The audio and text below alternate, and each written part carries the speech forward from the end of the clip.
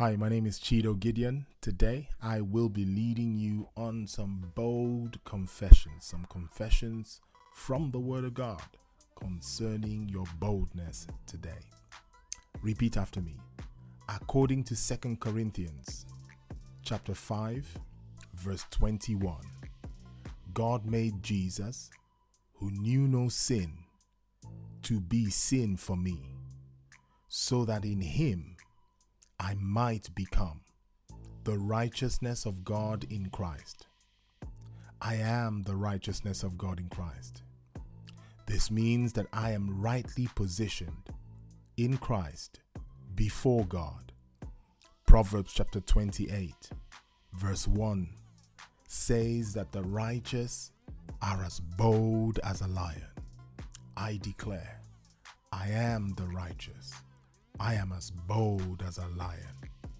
God has not given me a spirit of timidity, but he has given me a spirit of boldness, a spirit of love, power, and a sound mind. I am bold today. I am not intimidated by life.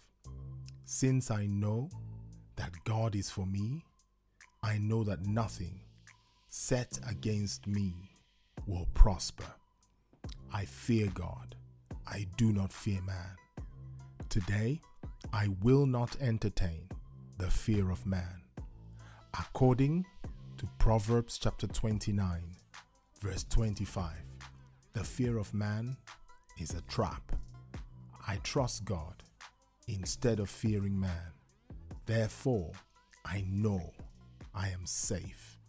Today, I choose to live free of the fear of man. I don't fear being rejected by man. I don't fear being disapproved of by man.